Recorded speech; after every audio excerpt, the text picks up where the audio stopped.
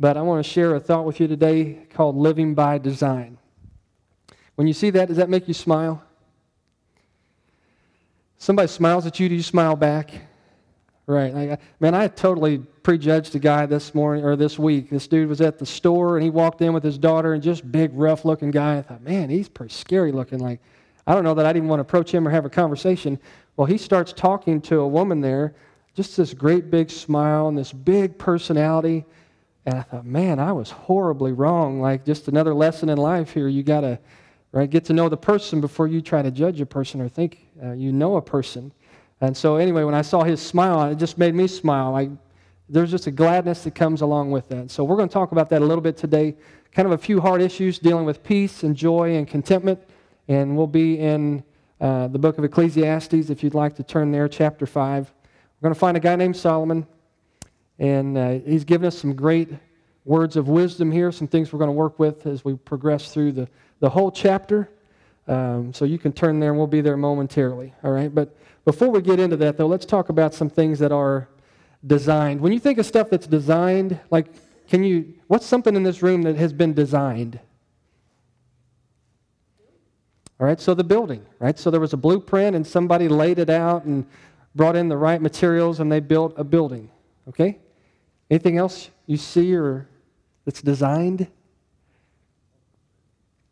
Okay, so yeah, this table up here that's got the offering plates on it, somebody had an idea in mind, right? They designed it, so it's not just random wood thrown together. What else? The pews are the same way, you're right. Thankfully, right? Otherwise, we'd probably be sitting on the ground. So somebody took some care to make sure things were looked after there. Anything else you see designed in the room? So the arrangement of the room has been designed. Okay, yeah, I heard we are designed as in the image of the Creator. Or we've been fashioned. Speaking of fashion, is there any other design in the room?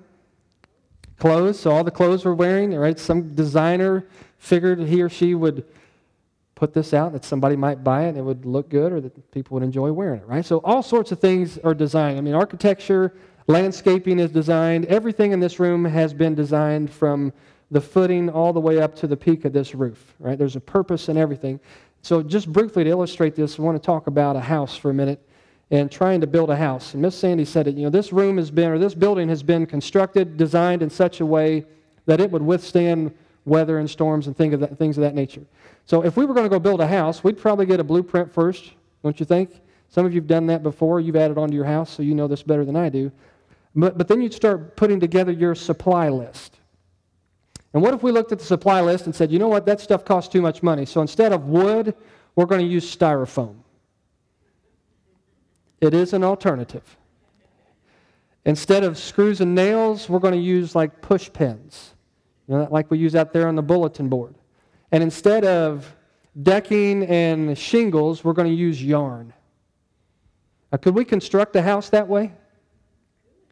We could, right? I mean, you could probably build a house out of styrofoam and push pins and yarn. Would you want to live in that home? No, right? None of us would want to live in that home because we know as soon as a storm would come, wind would come, even a hot day or a cold day, there would be no protection there, right? So the design was right. The blueprint was right on. When we didn't follow the design, we kind of found ourselves wrecked a little bit, right? Like, this is just not going to work for us. And Jesus taught this same principle when he talked about building your house on the rock rather than the sand. Do you remember that story? Right? And he talked about make sure your foundation is solid, built on the rock, because when the storms of life come and they'll be strong, that house will stand. But when you build on the sand, when the storms of life come, there will be destruction. Right? And he said, and that destruction is great. So the design is right. Build the house. The foundation in that text is what was key. Well, here we're going to talk about the design for our lives today. And what does it look like to live within the pattern of God's plan? Right? We're in a culture today, and it's been this way probably since the beginning, where there's been a struggle to accept what God has said. And you've probably proven that with your own life. I guess we could summarize sin that way, right? I don't accept that I am supposed to live this way, so I'm going to do something I want to do, and then I end up sinning. But particularly in our studies this morning, we were talking about marriage and gender. and how there's just a real struggle here that's maybe more popularized right now with our acceptance of our design. And so we're going to go a little bit broader here as it relates to all of life, trying to find some real clues, some keys to live this life a way that the designer has intended. So Ecclesiastes 5, if you want to turn there. If you don't have a Bible, you can follow along on the wall. But we'll work our way through this chapter. 20 verses. And you'll find here initially through the first 17 verses, there's quite a bit of negative. But when you get to the last 3, he'll turn this around and give us some good insight. All right, so let's jump in here. This is Solomon trying to give us some good wisdom about how to follow the master designer's plan. Guard your steps when you go to the house of God. Go near to listen rather than to offer the sacrifice of fools who do not know that they do wrong. And do not be quick with your mouth. Do not be hasty in your heart to utter anything before God. God's in heaven, you're on earth. So let your words be few. A dream comes when there are many cares, and many words mark the speech of a fool. When you make a vow to God, do not delay to fulfill it, for he has no pleasure in fools. So fulfill your vow. It's better even not to make a vow than to make one and not fulfill it. And don't let your mouth lead you into sin, and do not protest to the temple messenger, my vow was a mistake. Why should God be angry at what you say and destroy the work of your hands? Much dreaming and many words are meaningless. Therefore, fear God. And if you see the poor oppressed in a district and justice and rights denied, do not be surprised at such things. For one official is eyed by a higher one, and over them both are others higher still. The increase from the land is taken by all. The king himself profits from the fields. And whoever loves money never has enough. Whoever loves wealth is never satisfied with their income. So this too is meaningless. And Solomon's just saying, I've looked around and observed some things, and this is what I've observed. Verse 11, as goods increase, so do those who consume them. And what benefit are they to the owners except to feast their eyes on them? The sleep of a laborer is sweet, whether they eat little or much. But as for the rich, their abundance permits them no sleep. I've seen a grievous evil under the sun, and that is wealth hoarded to the harm of its owners, or wealth lost through some misfortune, so that when they have children, there's nothing left for them to inherit. Everyone comes naked from their mother's womb, and as everyone comes, so they depart. They take nothing from their toil that they can carry in their hands, right? Kind of like what we talked about earlier. Take the check or the Harley, but it's of no use, or your Bible. This too is a grievous evil. As everyone comes, so they depart, and what do they gain since they toil for the wind? All their days they eat in darkness with great frustration, affliction, and anger. But this is what I observe to be good, and that it is appropriate for a person to eat, to drink, and to find satisfaction in their toilsome labor under the sun during the few days of life that God's given them, for this is their lot. Moreover, when God gives someone wealth and possessions, and he gives them the ability to enjoy them and to accept their lot and be happy in their toil, this is a gift of God. And they seldom reflect on the days of their life because God keeps them occupied with gladness of heart. All right, and we're going to briefly run through those first 17 verses, just highlighting some of the things mentioned there, but primarily we're going to spend our time in verses 18, 19, and 20, trying to think about living by design. So a few things that we'll note as we progress, and as always, if you want to follow along, you can write those on your bulletin there if you so choose. All right, so number one is this. It's God's design for you and I to find enjoyment in our work. All right, so Solomon initially here, he's going to say he's observed many things that are not good. Right? We went through several things here that he listed that aren't good, and so here's some of those things. Outside of God's design. He says improper worship, not good. Or irreverent worship, not good. He says, come to the house of the Lord to listen. Don't come to bring something that you don't know anything about. Right? So if you're bringing an act of worship, if you're bringing something, an offering, know why you're bringing it. If you're singing a song, know who you're singing it to. Right? Make sure that it's connected to your heart. Don't just flow with the ceremony or the ritual or the tradition or the service. And so he says that's kind of foolish. He says making a vow and then not keeping that vow is pointless. Right? It's better to not even make the vow, he said, than it is to make a vow and not keep it. He talked about the denial of justice and the denial of rights, and that's not good. And yet it is something that we should not be surprised by. taking from others. Remember there we read about the king. The king doesn't do anything, and yet he takes from all the people, right? And how those higher still take yet more. So he says, listen, this isn't good either. Pursuing wealth is meaningless was one of the things that he listed. Having so much that you're restless seems meaningless, right?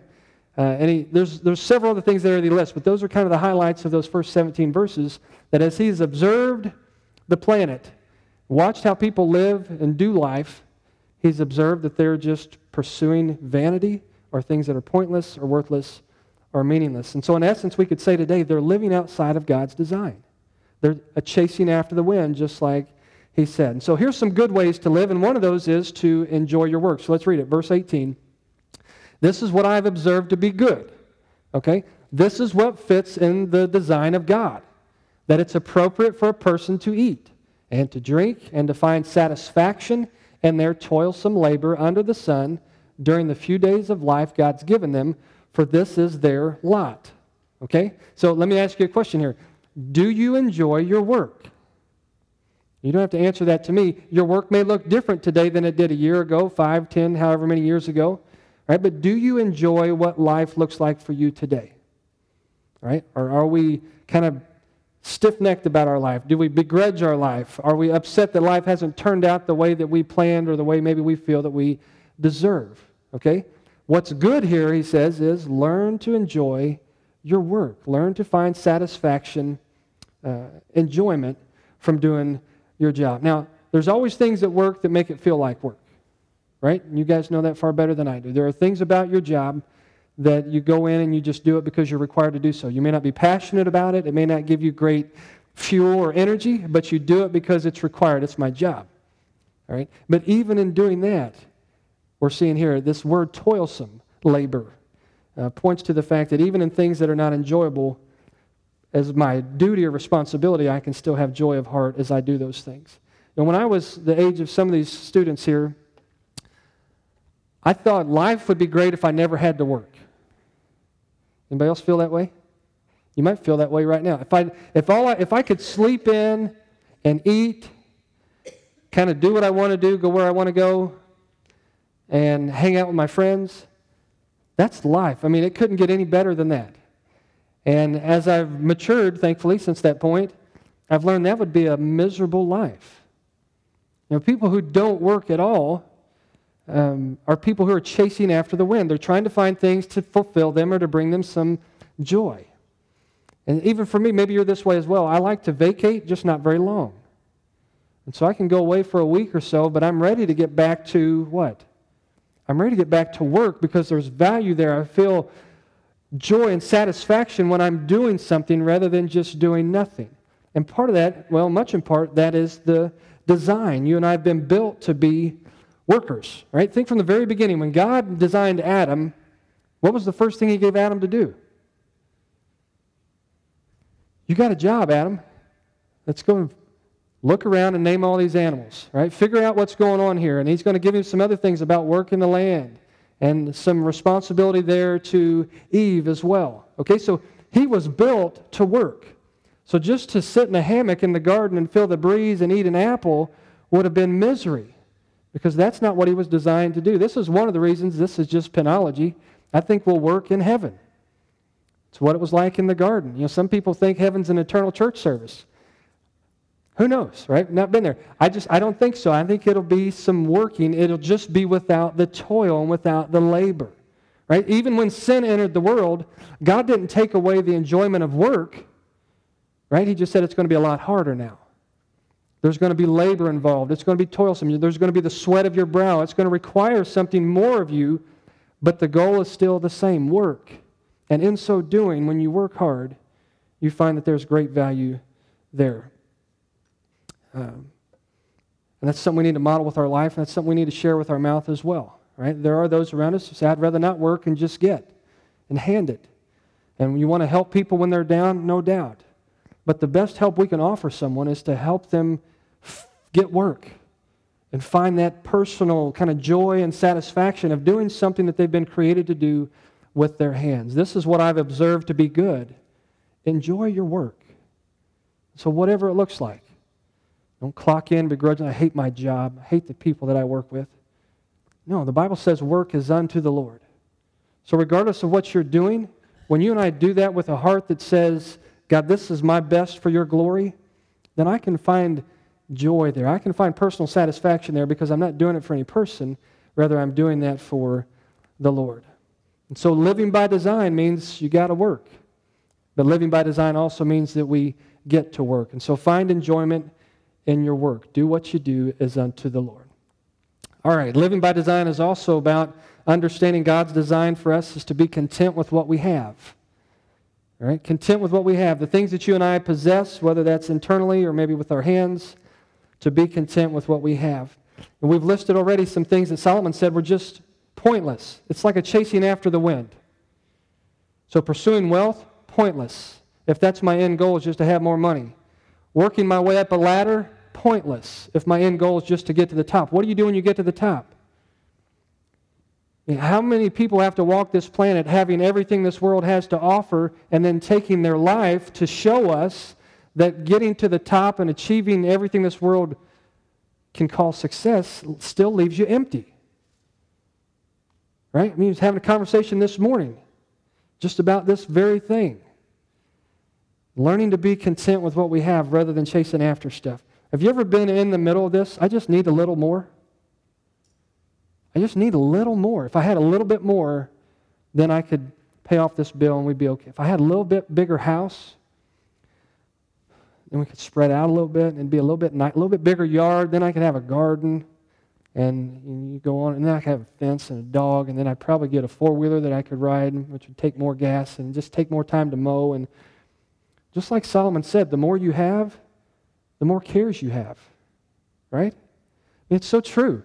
And we want more and more, and it's like the more, then it takes more to maintain, and it takes more time to either work on it or to work with it, whatever the case may be. It requires a whole lot more when I have more stuff, and yet why is my heart drawn to more?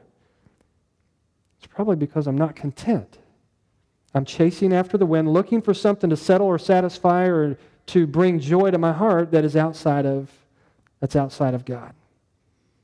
So nothing wrong with having stuff. Nothing wrong, don't misunderstand me, with bettering yourself, working your way up. Nothing wrong with that at all if our end goal is still yet to be bringing glory to God. Is that the main purpose that I'm striving to give my best? Am I trying to be God-honoring, or am I just trying to get something out of this personally?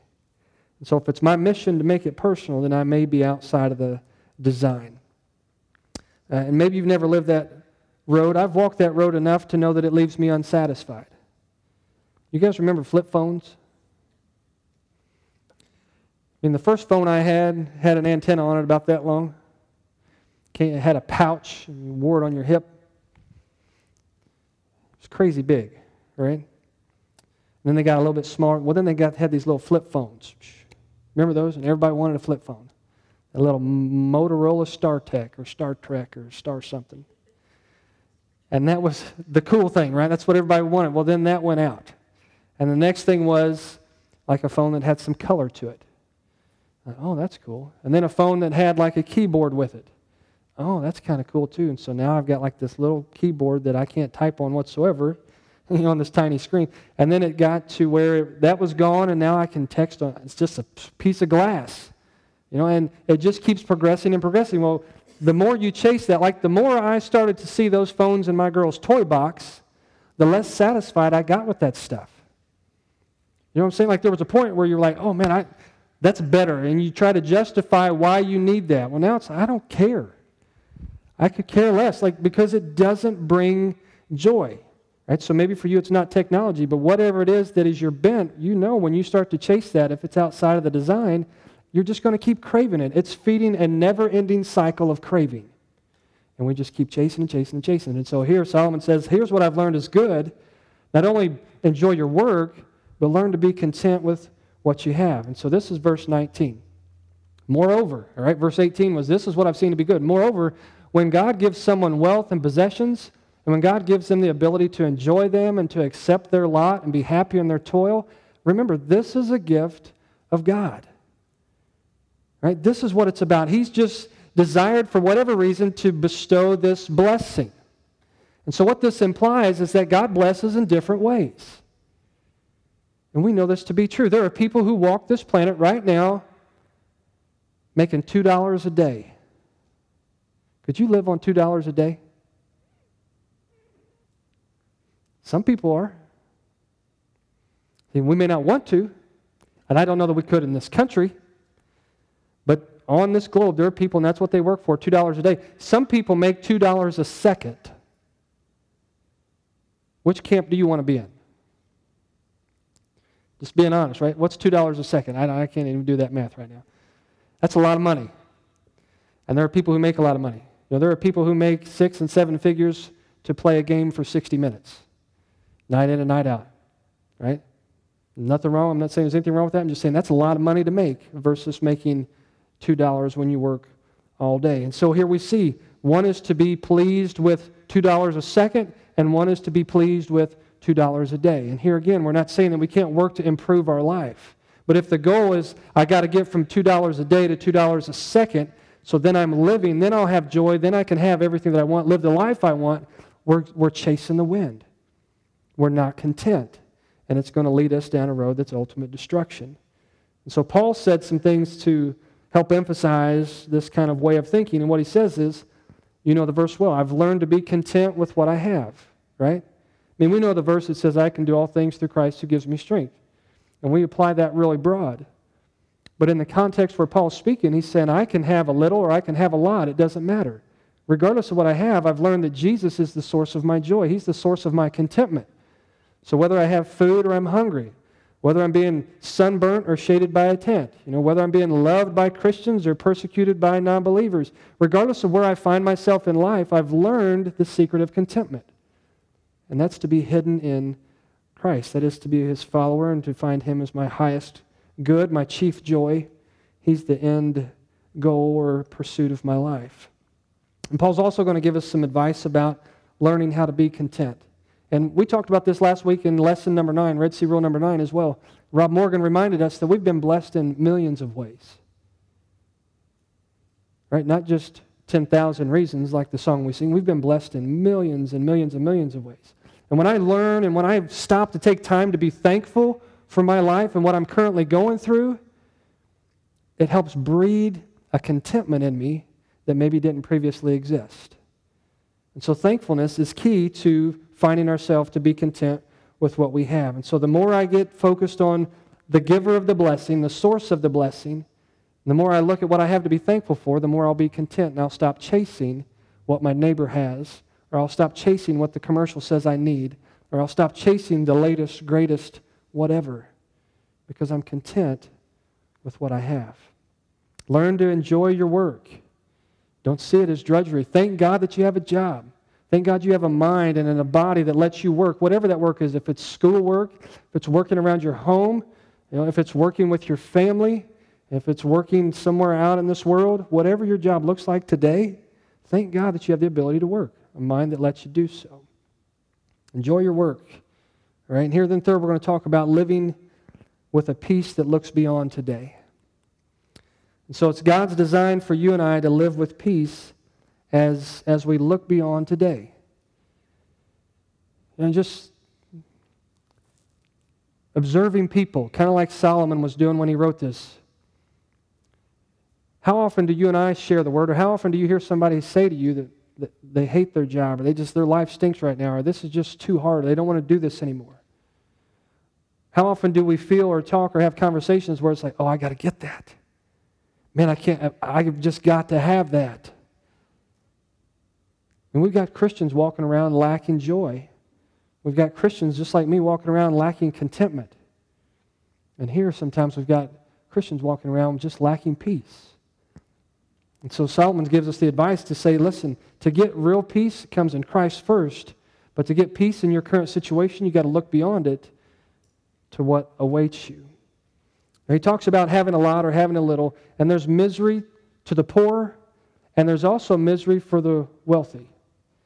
Because as we mentioned earlier, we tend to live at the level of what we have. Don't we? Maybe most people. If you make this amount of money, then maybe you have a $20,000 house. But if you make this amount of money, then maybe you've got a $200,000 house. right? Because we live at the level of our income. And the more that I have, then the more that I get. And the more that I get, then the more cares I have. And just what he said, man, I get restless. Lots to care for. There's much to be said, and Solomon says it in Ecclesiastes as well, about living the simple life. Proverbs 30 talks also about how I would rather not have too much, God. Don't give me too much, because if you give me too much, then I might deny you. I might disown you. This is Proverbs 37, 8, 9, somewhere in that area. Then he says, don't give me too little, because I might go steal something and then dishonor you. Right? Too much, disown; too little, dishonor. What's he say? He says, just give me enough for this day. Give me what I need for today. Right? So there's misery in both. Misery to being poor and the misery, or being in poverty, or misery to wealth. But here Solomon says there's also a peace that can be found in the midst of all that. And here it is in verse 20. These are people who have found joy in their work for as long as God gives them work. All right? These are people who have learned to be content with everything that they have. He says these are the people then that seldom reflect on the days of their life, because God keeps them occupied with gladness of heart. And we could all talk about woe is me, right? We've all had struggles and rough days, just like these people have as well. But he's saying these people don't focus on their past. They don't think about how much life stinks now. All right? The good old days. All right? You know as well as I do, the good old days weren't that great. All right? The good old days are yet to happen. That's what's ahead of us. And so here the idea is, when my heart is focused on the Lord, the gladness that I get from thinking beyond today will give me a peace that helps me navigate any situation that I find myself in here. Struggle, trial, heartbroken, whatever the situation is, I can navigate that with peace because my eyes are fixed beyond this moment. And so I wonder, do you have that kind of settled peace here? And that all begins with trusting in Christ, right? He's the author of peace. Isaiah wrote and said he would be the Prince of Peace. And so when you trust in Christ as your Savior, what you begin to receive is peace. And it's a peace that is sustaining. It's a peace that the New Testament says it's unspeakable. It's indescribable. I just can't help you. I can't give it to you, but when you have it, you know it. Because your life may be rough. You may be struggling big time. And yet there's a settledness within you that you know God's with me. This is going to be okay. I can enjoy my work. I can be content with what I have. And I can find peace even in the worst situation because I know that this is temporary. Have you had a conversation recently or maybe in your life where you were just longing for heaven? You ever had that? I can remember thinking, I don't want to die yet. And I'm not saying I'm chasing death. But as I think about life here and I think about life there, why wouldn't I want to be there? I mean, if it's so much better, Paul says, I can't even describe it. It's not even worth comparing my momentary afflictions to the greatness that God has in store for me. Why wouldn't I want to run there and live today in light of what's there? And we had a conversation this week in our Bible study, talking about how it had been a 10-year anniversary since someone had had a stroke. And talked about what their life had been like for 10 years. And what he said was, I just think that's 10 years that I've missed out on heaven. I thought, man, that's a great perspective. Like, that's how we should live. In light of that, today just doesn't mean a whole lot. And don't misunderstand me. We can value one another, and we love one another, and we make the most of this day, but we make the most of it in light of what is yet to come. And so what gives me peace? Certainly not my situation. Certainly not what people think of me, right? That's all changing. What gives me peace is that I'm settled with Christ and what is awaiting me beyond. And so for those who trust in Christ as their Savior, there's a peace that will just basically blow your mind. Like, why am I not stressed? Why am I not anxious? Why am I not worried? Why am I not scared? It's because there's a peace that God has settled deep within you and His Son through His Spirit that's guiding you through whatever it is that you're dealing with. And so God has always had a design in mind. We can choose to build our life with styrofoam and push pins and yarn. God will let us do that. But what we've got to know is that that's going to lead to a place that's outside of the design. And so for me, what I need to keep learning, and what I'm trying to share with you today, these are the attitudes that we want to continue to see God develop in us. An attitude of joy. Always joy. Doesn't mean that you love what you're going through. Wasn't it Paul who wrote to the Thessalonian believers, rejoice always? Right? Those two words, that short little verse, rejoice always. Didn't he also say to be thankful, give thanks in how much? In everything or in all things, right? So cultivating this attitude of joy and contentment with what I have, of following the Lord, letting that be rooted deep within me, grants me a peace that just goes beyond any touch that my situation may have over my life. And so what I wonder today, are you seeing these fruits developed in your life? Are you living by this design? Are you enjoying your work today? Are you enjoying the Lord today? Are you content with what you have? Are you chasing after the wind? And do you have a peace, even in the midst of maybe what you're currently going through? Right? They seldom reflect on the days of their life because God keeps them occupied with gladness of heart. So it's not life stinks, it's God is good. What awaits me is amazing.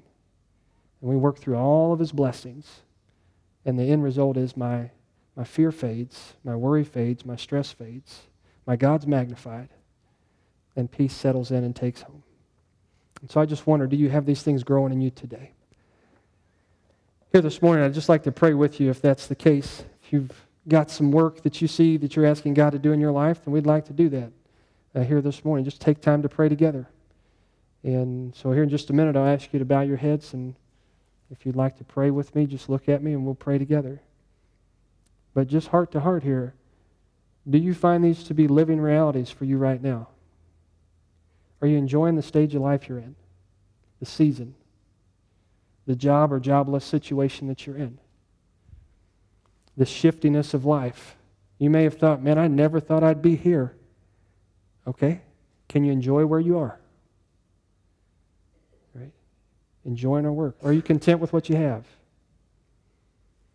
Or are we chasing? Man, I got to get more. If I get a little bit more, you know that's a never-ending cycle, right? And is there a peace that just kind of is settled within you? My God's with me. I know what awaits me. And though this is hard, it's going to be okay. I'm okay.